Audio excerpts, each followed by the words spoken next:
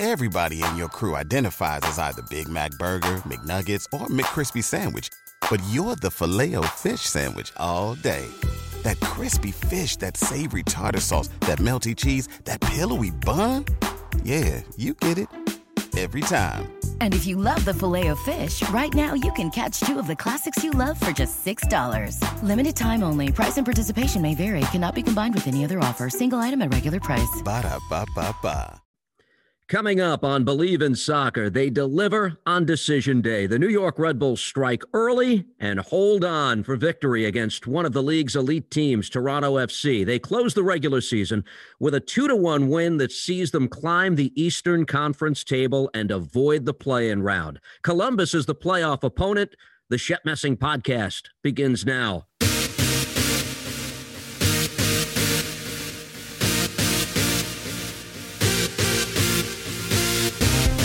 Hi, and welcome to an edition of the program that caps the regular season and sees the New York Red Bulls leapfrog New England in the East and finish sixth in the conference in this season that began before any sporting events were postponed or canceled due to a pandemic. What a long ride it's been. With Shep Messing, I'm Steve Cangelosi.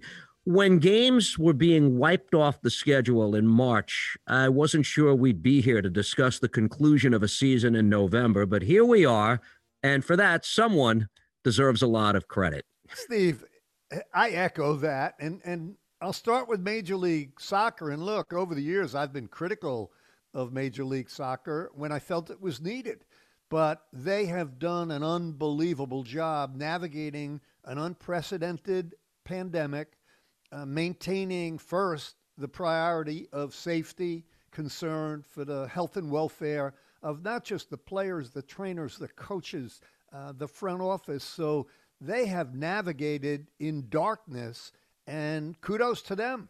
They pulled off a season. It was shortened a little bit. Yep, some teams missed some games, but it was a good ride up until now, and now ready for the playoffs. Well, I'm not sure that the people's perception of the Red Bulls around the league changes significantly after this win, but for the team itself, this is huge. They will go into the playoffs having been defeated only once in their last 7 games, and they did finish with a victory against the team with the league's second best record. How significant is that in your mind? Oh, Steve, I think it's huge at a couple of different levels. First of all, we always talk about it. You want to go into the playoffs, a little bit of confidence, swagger. You just beat one of the top 2 teams, arguably, in Major League Soccer, and you beat them soundly. I think the score really doesn't reflect how well Red Bull played. So that's great. Number 2, we always talk about it. Playoffs. You look at Red Bull's record in the last 6, 7, 8 games, they're a team I think that nobody wants to face in the playoffs. So they couldn't go into the playoffs in a better mode. You and I agreed early in the broadcast on MSG Network that no player in the stadium wanted a goal more than Tom Barlow. In the game's 24th minute, with Kaku being held out of the lineup as he departs this week to represent Paraguay in World Cup qualifying, Florian Valot is entrusted with taking corner kicks, and this one results in the game's opening goal. Valot keeps it low, off wide, into the post, and it's in! Come on, baby! The finish at the far post. Red Bulls have a 1-0 lead, and that's the man, Tom Barlow, who has his team on the board. Yeah, it feels good. Like you said, it's been kind of a crazy year. You know, I've been getting a bunch of looks, bunch of chances, and some of them haven't been falling my way. So it was nice for this one to fall tonight, especially last game of the regular season, where we had in the playoffs against a good Toronto team who, they were obviously looking to win tonight. Hopefully capturing the supporter shield. Big finish for Tom Barlow. How badly did he need that? Yeah, you could see it after the goal, Steve. He was ecstatic, as he should be. And look, what I liked about that goal from Barlow was not his athleticism, not his leaping ability, not his, perfectly headed ball into the back of the net. It was his focus. When you have a corner kick and it's played at the near post, you've got to be locked in. So often players, right, in and around the 6-yard box, they let up. He was hungry. He was locked in, and that's why he banged it in at the far post. Well, the significance of the goal for Barlow personally, he does not enter the postseason now with a goal-scoring drought hanging over his head. He is the team leader in shots and shots on goal, but if he doesn't finish, that means very little. Did you believe Bradley Carnell all this time when he said, I'm not concerned about Tom Barlow? He's getting in the right spots. I mean, sometimes that seems like coach filler to just buy some time for what is a very important player. You know, to answer your question, no, I didn't believe it, but I should, because remember, Jesse Marsh years ago was talking about Danny Royer when Danny Royer was really struggling in terms of scoring goals. And Jesse kept telling us, look, his goals are going to come. He's a good player. He could score goals. So, look, we talk about it all the time. Bradley Carnell, or any coach for that matter, they're in the locker room. They're on the field every day. They get a real sense of who's going to get going and who has issues. So he had the confidence, and Barlow produced. Less than 3 minutes later, they double the lead, and it was Barlow's strike partner, Brian White, the team's hottest player by far, who scores for the fourth time in the last 5 games. Davis service played across. Duncan wants Stroud off his foot. White buries it. Brian White with the finish. The Red Bulls are up by 2.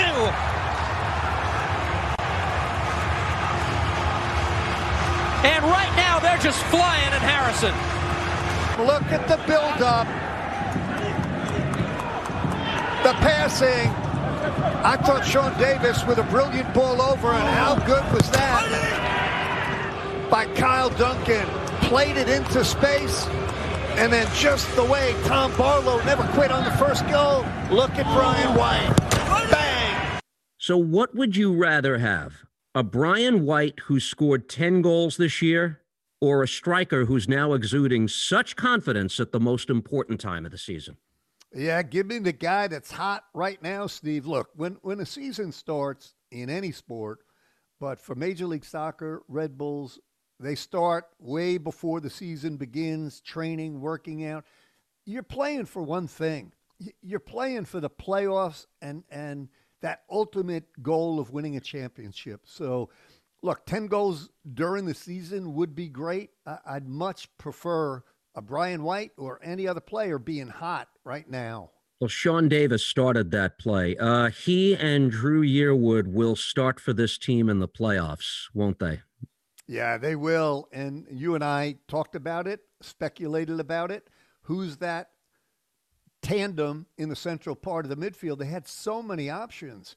Caceres, obviously, Szytkowski, Drew Yearwood came in. Florian Valot has played back there. Sean Davis was not the player he is today early in the season, but they've nailed it down. Those are the two. Sean Davis, Drew Yearwood, central in the midfield. They're going to have a lot of work to do against Columbus. I still can't get a handle on Drew Yearwood after all the playing time he's had for this team. There's no doubt he has value for this club. Sometimes do you think he's a red card waiting to happen? No, I look, sure he is. I mean, the amount of fouling he does, the quick yellows he picks up, he's a good player, Steve. I'm a big believer in him. And remember, we've talked about it so often, how long it takes to get acclimated to a different country, a different league, a different team. I think he's done a much better job than Samuel Tete, for example. So, look, you want that type of player to win that ball deep in the midfield. We think of so many other players who are like that, a Ben Olsen, a Richie Williams, Showery Joseph. I mean, that's the type of player you want at that spot. I want to go back to the forwards one more time because teams in this league, teams around the world, a lot of them have moved away from playing 2 forwards in their starting lineups, right? This was White after the match when asked if he prefers playing alongside Barlow.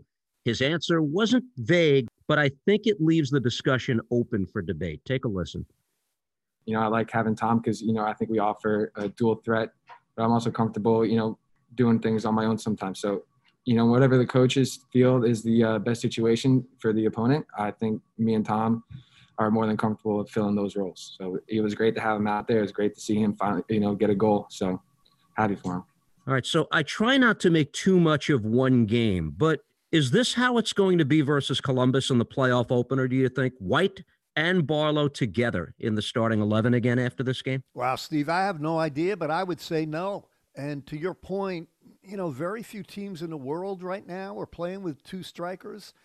Mostly it's a 4-2-3-1. And even if you go back to Red Bull's history, when Luke Rogers was playing with two up top, they were complementary players. Tom Barlow and Brian White are the same players. So, look back to Giovinco playing with Josie Altidore.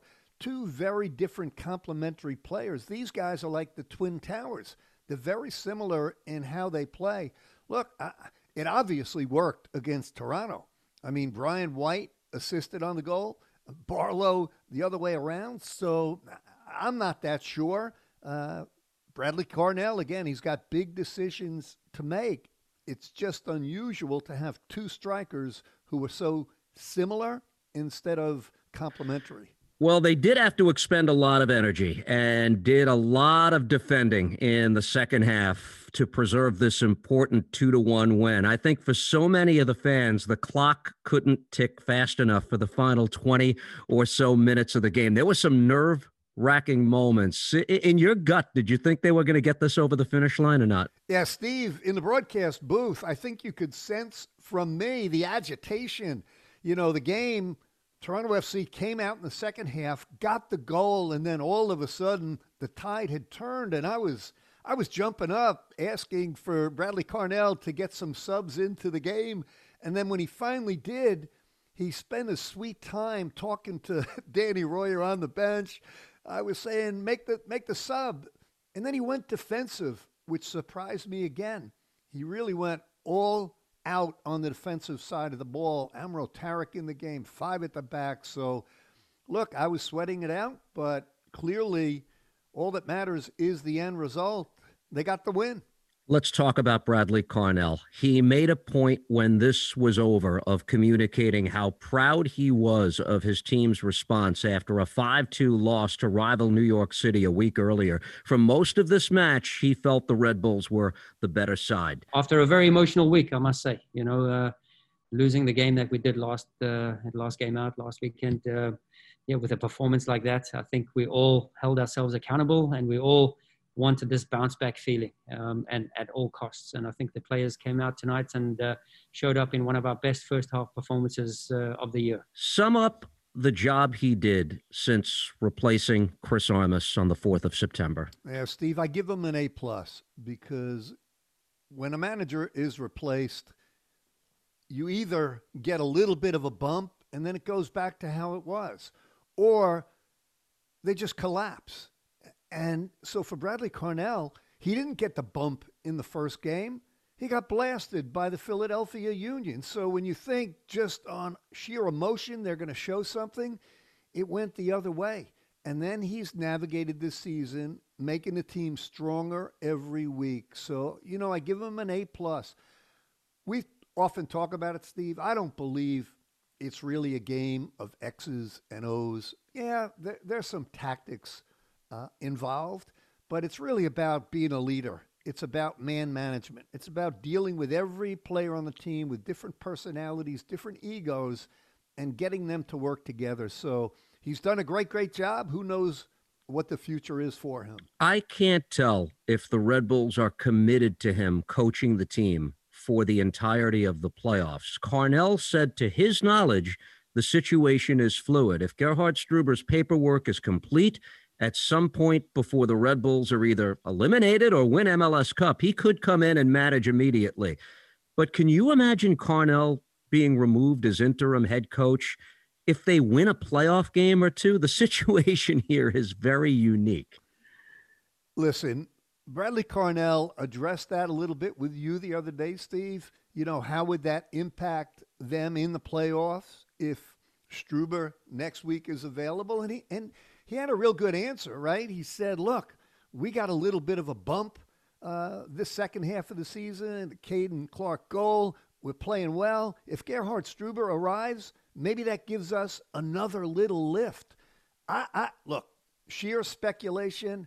For me, the way to manage it, Gerhard Struber sitting up in the executive suite and watching the action down on the field. I think for sure that's how they go about it. To be clear, no one is doing handstands after 5 other teams in the Eastern Conference finished the season with a higher point total. But keep something in mind. Carnell has been with this club since 2017. He was a Jesse Marsh and Chris Armas assistant for the Supporters Shield winning season in 2018. And he knows that whatever has been achieved to this point needs to be considered only the tip of the iceberg. Here at the Red Bulls, ever since I've been here, we've had a high standard. I think 3 Supporters Shield titles in 6 years. So I know what the standards are and I know what the expectations are. So, when I agreed to take over the helm here for the interim, this is my ambition. I'm an ambitious person and I want to make sure that I'm achieving the best possible results at all times, knowing the standards, knowing my personal standards and what this club aspires to be. This team has had great regular season success, and Bradley Carnell is very aware of that. But he has a chance now to do something that no other coach in Red Bulls history has done. And quite simply, he's 4 victories away from doing that. You and I have talked about it every broadcast, Steve, and you know how I feel. In 2020, in this season, I'm firmly believe anybody can win it. Look, it's knockout. Obviously, there are no fans or very limited fans. Nothing, absolutely nothing would surprise me when it comes to MLS Cup this year. How wild would it be if Bradley Carnell, as an interim manager in this crazy season, he pulls it off? We'll do a deeper dive into Red Bulls Columbus as we get closer to the game itself, which is November 21st. You and I will have the call on the MSG network in New York with pre-match coverage beginning at 2:30 p.m. Eastern, the game shortly after 3. What in particular is hard about this game for New York? They are underdogs in the 3-6 matchup. Steve, I like being an underdog, okay? I don't like being a favorite in any playoff scenario. You have more pressure. You have that target on your back. You have the expectations. I always believed, both when I was a player and now as a broadcaster, I'd rather be the underdog. Come in there, play loose, play, have fun. You've got nothing to lose. It's house money. So that I like. Columbus, we'll get into it, as you said, much later, much deeper. They've been very good at home, and they have really Darlington Nagbe and Gyasi Zardes. Just those 2 alone, you've got to stop those 2 players. That's tough. And Gyasi Zardes is not a player that roams wide. He's going to stay pretty central. That's where he's dangerous, and I haven't seen Aaron Long and Tim Parker play so well together all season long. Now's the time. All right, we will tee up the MLS Cup playoffs, which begins with the play-in round on Friday, November 20th. There are 18 teams alive in this very unique format, still with a chance to win MLS Cup, and Shep and I will get into it a little bit more in detail as we get closer to the postseason. Thanks for listening to the Shep Messing Podcast.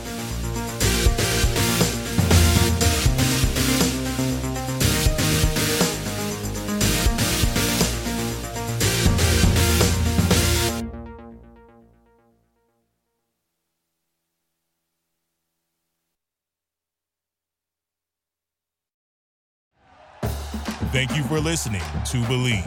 You can show support to your host by subscribing to the show and giving us a 5-star rating on your preferred platform. Check us out at Believe.com and search for BLEAV on YouTube.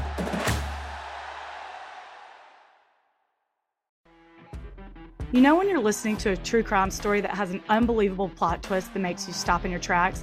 That's what our podcast, People Are the Worst, brings you with each episode. I'm Rachel. And I'm Rebecca. We're identical twins who love true crime cases that make you say, didn't see that coming, and we hate the people responsible for them. Listen to People Are the Worst now on Apple, Spotify, or wherever you get your podcasts.